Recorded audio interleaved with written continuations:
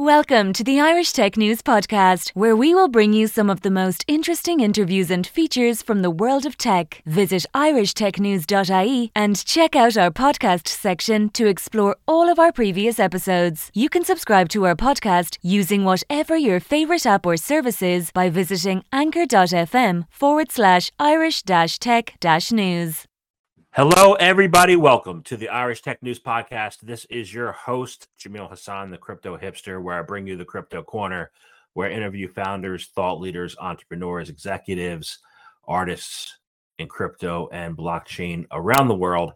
And today I have an amazing guest. I'm really looking forward to this interview because it's about gaming. I have the head of games at WAX Crypto Studios, Michael Rubinelli, is my guest. Michael, welcome. Jamil, thank you for having me. That's quite a list of people you interview. I don't know which label applies to me, but I'll take any of them at this point. But no, thank you for having me. It's great to be here. Awesome. Probably a combination of executive and artist. Amen. I love that. Okay. Awesome. So let's kick things off and ask you, first question is this: what is your background, and is it a logical background for what you're doing now? What is my background? So my background is I am kind of 20 plus years, 25 plus years in the classic gaming space. I built games my entire life.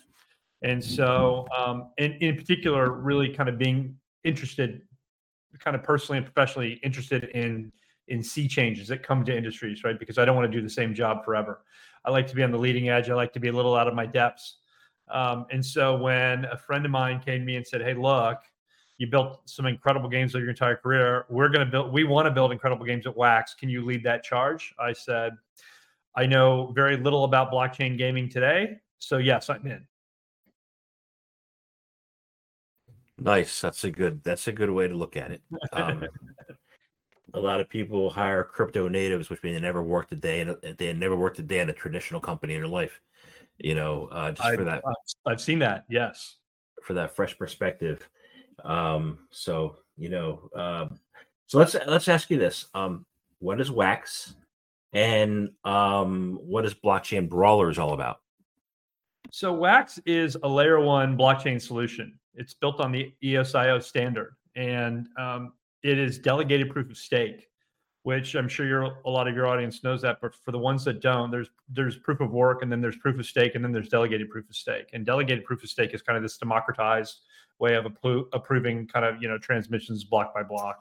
And the beauty of delegated proof of stake is because it's democratized and it's not kind of a hashing power exercise, then it's very eco-friendly. So the WAX blockchain, we do 20 to 25 million transactions a day, real transactions, real kind of updates to the ledger where the memory of the blockchain has changed. Like we do that 25 million times a day. Our best day, we did 30 million transactions. Like, holy cow, that must be really kind of bad on the environment. It's not. Like in totality for 2021, we used, I can't remember the exact amount, but it was the same amount of energy consumed by 5 Americans over the course of a year. So we're really carbon negative. We have carbon neutral certification. We're the first ever carbon certified neutral blockchain in the world. And that was several years ago. And we continue to get more and more kind of eco-friendly. That's what WAX is all about. High transactions, low energy usage. And they said, look, our chain and our technology is purpose built to handle a lot of transactions. You know what needs a lot of transactions? I'm like, what needs a lot of transactions? Gaming. Like, great. So let's build games on WAX. And that's what WAX is all about. And that's what we do. And then the Blockchain Brawlers game. So Brawlers is our first ever first party title. So there's a lot of games actually on WAX. If you go and look at kind of the top 100 dApps in the blockchain world in terms of DAU, in terms of volumes, in terms of transaction numbers, probably 80+% of them reside on WAX because again, we are so transaction kind of savvy. But Blockchain Brawlers is as a company saying, okay, look, we want to bring great content to the blockchain. We've looked at, some titles that have maybe come before us. And again, this is a very nascent industry, right? Like really gaming didn't get a strong kind of push or come up until kind of October, November of last year. Now everybody's rushing into the space. And that means a lot of non-traditional games. It means a lot of non-traditional game developers. In fact, sometimes not even game developers, it's just web and dApp developers are trying to say, hey, here's our quote unquote game. We thought, let's come in and create a standard, right? So we like to look at ourselves to explain to people how we position ourselves on our technology. Think of us as like Sony PlayStation or Microsoft Xbox, right? We are the platform. And like, great, why should I buy a PlayStation? Like, Sony puts out first-party content. Oh, cool, this is what our hardware does. We say this is what our technology does. And so Blockchain Brawlers is kind of the epitome of what we think is kind of state-of-the-art or best in class in terms of play-to-earn gaming today, which is highly polished, really great user experience, great user interface, tied to some really compelling artwork. We've got a really cool soundtrack. We've got gorgeous brawlers in there that, you come in, you play, you brawl, you earn, and then the things that you earn, you possess, and you do with it as you see fit. But it's a wrestling. But it's a wrestling game, right? Too, right? It's a wrestling game. It's. I don't want to mislead the audience. It is a currency kind of. You brawl. You always win. You get a currency. You get a random chance at a gold NFT drop.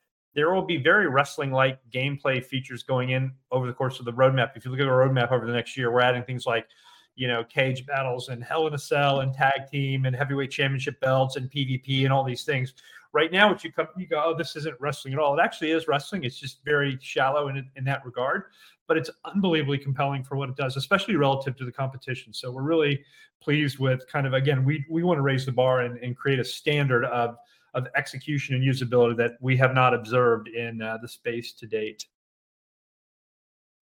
I ask you about the wrestling because I've been a wrestling fan for 40 years. So that's why I asked you. You and me both. I have so many great wrestling stories from my childhood. And really, that's what the genesis of this project was. We were like, we all grew up with, Hulk Hogan and Iron Sheik and Big John Studd and Kamala Ugandan Giant and, Coco Beware and on and on and on. And it's like, this is kind of an homage to Macho Man, Jake the Snake. This is an homage to our childhood in terms of what we loved. And if you look at the brawlers, you can sort of draw the parallels.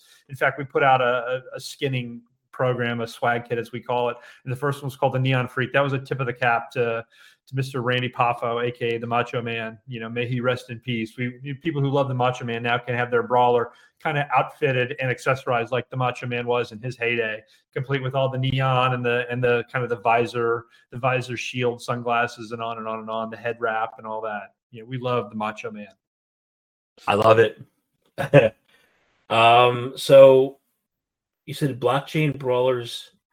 Your press release says Blockchain Brawlers is the first game from the WAX Studios, right? Yeah. So how did this initial project launch go?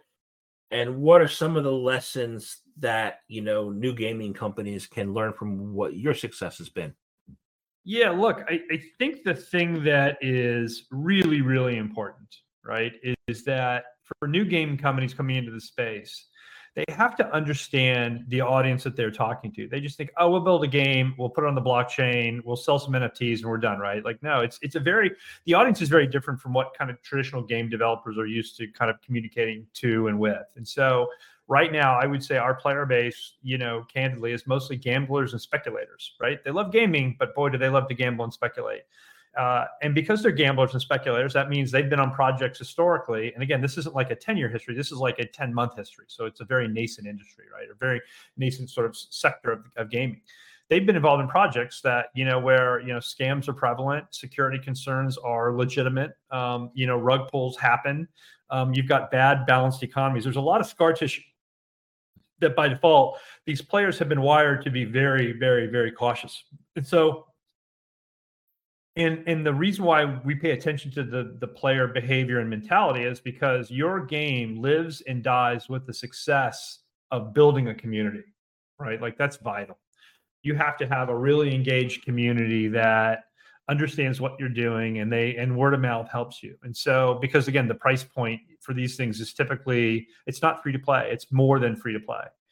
And so, understanding that your audience may be really hurt or banged up coming into your game, there's a lot of distrust. So how do you assuage those fears? And how do you kind of build credibility? And how do you build affinity? And how do you do all those things? Like, I would say from a pre-launch standpoint, that's the most important thing you can focus on. It's not all about like, oh, here's our big NFT drop and here's our UA program and here's this. And here's like, no, build community, build credibility, build security, be communicative, be, present all the time. Show that you're listening. Once you build those bridges and your audience starts to trust you, then you will get them on your side. And I think I can say without question the Blockchain Brawlers community on Discord and Telegram, and kind of other social channels is the best gaming community in the world right now. I think it's, I think I would put our community in terms of support, lack of toxicity, communication, theory crafting. I'd put it up against anybody, and that transcends, just blockchain experiences or blockchain gaming. I think it maps across all gaming, and we've done that very intentionally with building an audience that we knew where they came from. So therefore, we made sure that we messaged and onboarded them with all those things in mind. And that's helped us get traction at launch. That was absolutely vital. You said something very interesting there. Sorry, my answer's going to be a little bit wordy because there's a lot of passion here and there's a lot to say. You ask really interesting questions that in deference to you, I owe you a really robust answer. And that's how I'm going to take these topics. No, this is great. This is, and I don't think of people, I think of gaming as the easy entry, right? I don't think of it as the banged up people entry. I think DeFi and NFT as the banged up people entry. I think gaming is the easier, softer way, but you said you have all these challenges, security, rug pulls, banged up community. That seems what I'm going through and gone through for 5 years. So how do you begin to have your audience trust you? I think it's about consistency and clarity and credibility. So first of all, I say, hello, my name is Michael Rubinelli, and this is everything I've done. You can find me on LinkedIn right here. And you think, oh, that's obvious. It's actually not obvious, right? If you look at, NFT collection creators, if you look at, game companies, if you look at gaming studios or development studios, it's like, located somewhere in the Middle East or located in Sweden, worked at these former companies. But that's about the amount of doxing you're going to get. Like, because people of prominence on a project or in a studio, a company gets social engineered all the time. Like, I literally had my boss send me a text that says, hey, I need you to do something for me. I'm in a meeting. I can't talk, but I can only text. I need you to do this for me. Meanwhile, I'm chatting with him live, on a Zoom call, but getting a text from somebody saying that's him. My personal cell phone, like things like that are real and they exist. And I understand why people are hesitant, but I think you have to be willing to put yourself out there. And so one of the things I did is I said, this is who I am, this is where I'm from, and this is what I'm doing. And then you have to build credibility through consistency of delivery. So in January, February, March, we put out a calendar. We said kind of every 1 to 3 days, this is what we're going to publish. This is what we're going to tell you. And this is where we're going to go. And this is what we're going to do. And then when you hit those marks every single time, like, oh, wow, tons of credibility. They said they're going to publish this. They did it. They told us they're going to answer these questions. They answered them. They told us they're going to host an AMA. They hosted it. Like, just this steady, like, we're always there, right? And every time we're there, we're giving. We're either giving it's a giveaway, we're giving information, we're giving feedback, and more importantly, half of great communication is listening. We're listening to them. And so the materials that we put out, the things that we do reflect that we're also listening. And so it's this really super choreographed or curated way of saying, you don't have to, we'll start with, you don't trust us, and we get that. And that's totally fine. Let us earn your trust. And this is how we're going to earn it through credibility, through clarity, and through transparency. And once we executed against that, they're like, oh, okay, wow. It was so funny. When we shipped our game, we made all these promises. We told them, this is what you're going to get on day one, and this is what you're not going to get on day one. And we think it's going to be really all these things. And one guy literally was like, I can't believe it. You did everything you said, which to me was just kind of how I live my life. Like, I build games for a living, and I have a level of expectation of delivery and execution. But for him to say, oh, you did what you said, what a shock. I'm like, is it? It's like, this is my job, and I'm really good at it, I think. I always try to get better. But it was funny, the bar is so low. So like you said, 5 years of kind of suffering through all this pain. I will tell you that gamers have had their gaming NFTs stolen. They've had their tokens cleaned out of their wallets. They've had developers go dark on them for 6 to 8 months, 6 to 8 weeks at a time, or worse. They've had developers who are building projects sell currencies on the side, sell tokens on the side, really kind of line their pockets to the detriment of the in-game economy. Like, there's all sorts of just suspicious behavior that builds, this resentment and this lack of belief and faith in the people kind of leading these things on. And so to come to it, I think that was probably my biggest surprise. I thought, oh, we'll go build a great game and we'll just tell them how great the game is going to be. In reality, we're doing a lot of salving of wounds and a lot of triage of kind of the hurt feelings that exist. And that's totally fine. We actually now get that. And a lot of things we do are tailored towards making sure we know our audience. Knowing your audience it's everything. That's awesome. Yeah, thank you. Of course. So let's go with this.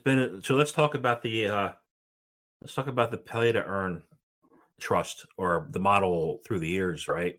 Sure, of course. 1975, you had Adventure. After that, you had World of Warcraft. You had ebbs and flows within the industry. You had distrust created in the industry over time. Now it's kind of like being revitalized with crypto. How are you doing it differently? How are you doing it better? Why should your community, be involved now in play to earn where it had failed in the past? Did you say in 1975 you had Venture? Adventure. The first play to earn game was Adventure, and then later on came World of Warcraft. Yeah, I did not have that on my bingo card. I did not think we'd be talking about Adventure today, candidly. So good for you. One of my favorite games, by the way, from my childhood. It's just tremendous. We could probably do several series of podcasts around kind of classic retro arcade gaming and what it meant to us, and how did I used to rig my quarter on a piece of tape with a thread to get as many free plays as I possibly could, to my mother's shame and disgust. But we won't talk about that. Yeah, look, I think the thing that is really, really interesting to us is that we know a couple things, right? We know that history is perfectly consistent on the fact that the leaders in a new business model or a new platform typically are not going to be traditional players, right? So I think that play to earn gaming mapped to kind of 2010 to 2012, that free to play space, when no traditional game publishers wanted to kind of, get involved, because they didn't understand it. They're like, you're paying millions of dollars in development. You've got no pre-sales. You've got no retail shelf space. You've got no open to buy dollars. You've got no tension. Like in the console world, like we had built into our model that, when you sold a cartridge product or a disc-based product, 15% of your audience was going to hate it, and they didn't want to return it because they didn't want to drive back to the store and get to receive. It's just a hassle, right? Like there's that is no longer in free to play. And 99% of your audience doesn't pay you, and they pay you microtransactions. So like, wait a minute, this model actually doesn't work. Like EA said that to me. Warner Brothers Interactive said that to me. Like every big kind of traditional, console publisher, Capcom, they've all said it. Like, oh, free to play, no thanks. And they've all sort of come around to it because it needed a North Star. And that North Star was driven by native mobile companies, right? So you look at Zynga, you look at Supercell, you look at Rovio, you look at King. Those are the ones that actually drove real, meaningful, tens, if not hundreds of billions of dollars in revenue over the last 10 years came from native mobile companies, not traditional console developers. And so we see the same thing happening here with pay to earn. You see EA come out, you see Microsoft come out, you see all these companies come out and say, well, we're not so sure. And yeah, we know it's, like the neutral to wait and see is probably the most positive reaction we've gotten from all the big boys. Most of them like, nope, our audience hates it. They think it's predatory. They think it's this. They think it's going to wreck the environment. We're, cutting down the rest of the rainforest in Brazil. That, like all these things, like they're irrational, right? Exist. So like, okay, great. Like we expect that to happen. So who needs to be the leader in the space? Like a native blockchain company, and WAX, can and should be that company. So, okay, let's just assume that we are competing with not the big boys, but with other native mobile companies, or other native, pay to earn companies. We look what they put out there. Everybody's looking for that North Star. What is that paradigm that I can point to? It's not Axie Infinity. Axie had success, but I don't think that's repeatable in the way that they've done it. It captured lightning in a bottle. I don't think you could build Axie, even though people are trying to. I think you could try to rebuild Axie from the ground up today. It would not have nearly the support of success that existed, when they had their incredible run. I think what we are seeing happen is trends of how play to earn gaming works within traditional gameplay mechanisms, right?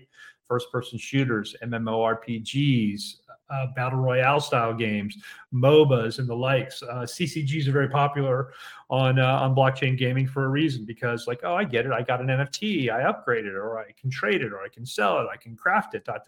Like we're hearing and seeing a lot more chatter around traditional gaming tropes come into the blockchain space, and so.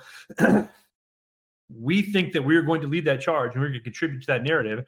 We're also going to contribute to the collective intelligence of the gaming community of what works. And so with blockchain brawlers, again, we think we've created this paradigm where other companies can say, oh, this is usability. This is how you do usability. This is how you do onboarding. This is how you do monetization. This is how you do NFT sales. And this is how you do things that really are positively received. And we've done some things that are way different than anybody else did, even like 4 or 5 weeks ago, that people go, holy cow, they're sitting up and they're taking notice, like WAX did this right. We're going to learn from WAX and we're going to go forward. We always want to be thought leaders. We want to sell through education, not sell through selling, if that makes any sense.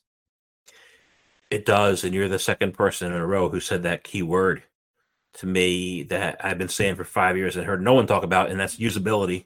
Yeah. And you said the word mechanism a little earlier.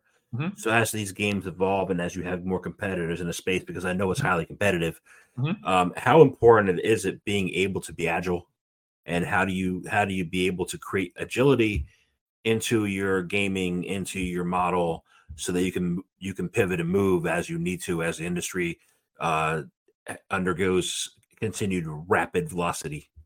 Yeah, it's a great question, right? And I think as mobile developers, the thing you learn really quickly is you cannot be super married to your roadmap, right? Like I have a saying with myself: strong opinions, but weakly held, right? Like I know exactly what I'm doing today, but if somebody has a better idea, I may say, okay, well, we won't do that today. We'll do this today instead. So when I put out a roadmap for the next 12 months of our game, as an example, I said, look, I'm going to heavily caveat this. Like some things may change, some things may get moved up, some things may get moved out, because you can't be so wedded to an idea that if the player base shifts and the sentiment shifts, or the kind of what is super appealing in the space, becomes availed to you, then you quickly follow that. And so, development needs to be agile and sprint based. You don't want to work from a waterfall, big milestone planning standpoint. You have to have kind of multidiscipline team members that can, do a lot of different things. So having a lot of full stack engineers, having a lot of really kind of consumer kind of centric UI UX folks that can kind of pivot on a dime, like that's all very, very, very valuable. And, but the key to all this, right, is reporting. Like you absolutely have to have really in-depth reporting to understand what people are doing. I will tell you and this is so now part of who I am and how I see the world. When I first joined a company called Playdom back in 2010, like I had come from EA and Capcom and Midway, and I made all these games that were about, ripping people's heart out and showing it to them while it's still beating and then crushing it. Or, sports games where I'm, winning, national and global championships. And those are games I played, those games I loved. And so I knew kind of developers, features, marketing. I knew everything about that. And then at Playdom, they're like, hey, congrats, you've got a 400-person studio working for you, and we're all making games for women in Centerville, Ohio over the age of 45. I'm like, what? Like, I didn't have my personal instincts, my taste, right? I didn't have that to fall back on, right? Like Facebook games at that time, it was all about,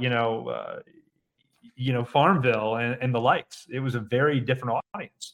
And so there was about a minute in time where I was absolutely terrified. I'm like, I'm going to fail. I'm going to get fired. This job that I've really wanted with people that are so unbelievably smart. But then you learn really quickly that, look, if you have really kind of in-depth reporting and you can understand an audience behaviors and the health of your product and how they relate with one another, it so emboldens you, right? You can develop things, you can put it in the market, you can get a signal that's clear and that's largely clean, as long as there's not noise in the signal. You can get a clear understanding of what your audience likes to do and how often they like to do it, and what you should stop doing versus what you should double down on also becomes very clear.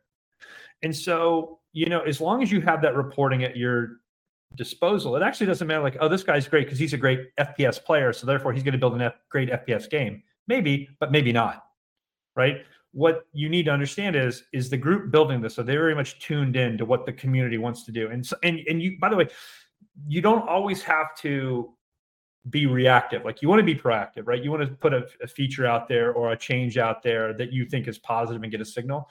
Steve Jobs has this great quote where he's like, we start at the customer, we work backwards to the technology, right? We're the same way. Like we think about the customer's needs, and sometimes that's data informed and sometimes that's or anecdotal, right?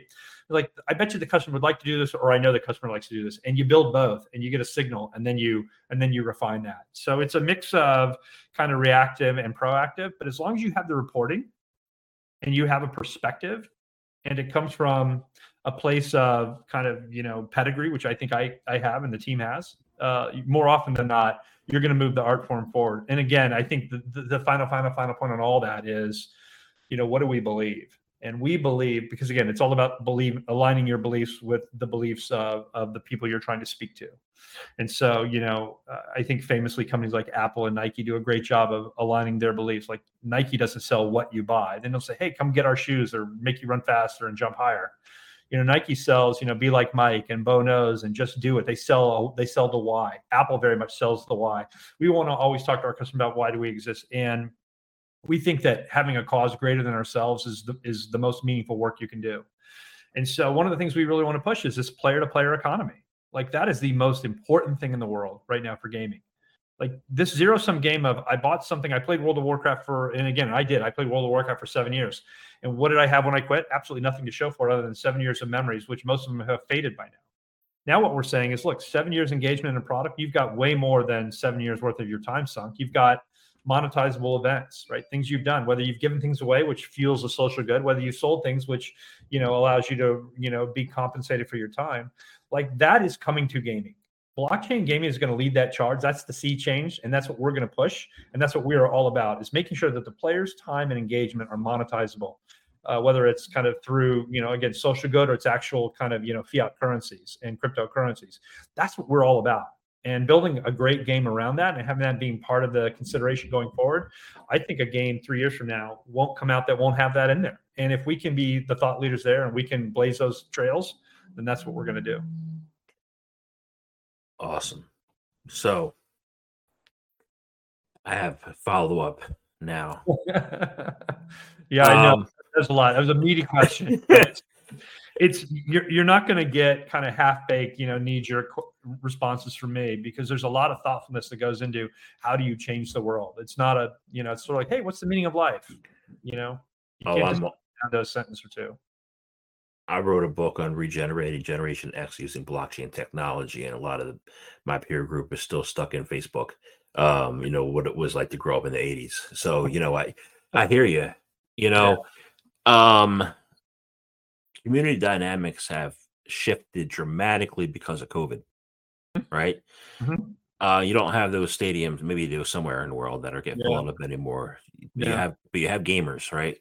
Mm-hmm. How is your reporting impacted by, the effect of COVID, and what trends are you seeing with the gaming because of it? Well, what's really interesting about kind of a global pandemic is that a bunch of things have happened, but most importantly for kind of online entertainment, if you will, and I'll lump gaming in with streaming services, is they are seeing more bandwidth usage than ever.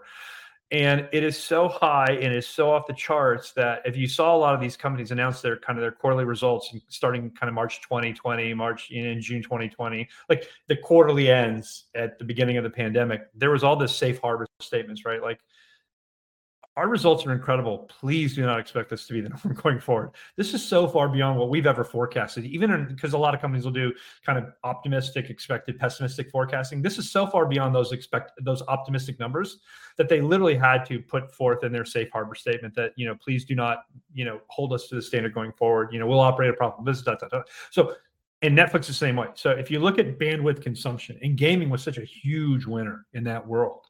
And I think the thing that what it has really done is it has made people very, very comfortable communicating via, social channels that they wouldn't have otherwise. Like, look at Zoom out of nowhere. Like, what is Skype? What is, what are any of these other voice over protocols? It's all about Zoom. It's all about, using Google Meets. It's about using Discord. It's about using Slack. Like, there's all these tools that are bringing us together because we are locked in, that make communication much more robust, much more, kind of compelling, and the ease of use. Again, I think the thing that I always push back on with blockchain gaming is ease of use. But the thing that we know is that things that are really easy and convenient to use, that look familiar, people will adopt even where there are security concerns. And so, that usability standard and the communication kind of, proliferation that has taken place in the pandemic has only been a boon for gaming. And all of us gamers have won just, by association with the communities that we're growing up in, or we're growing with, I should say. Awesome. That's wonderful. Yeah. So, let me, I have time for one more, and I can ask you this, and I need to.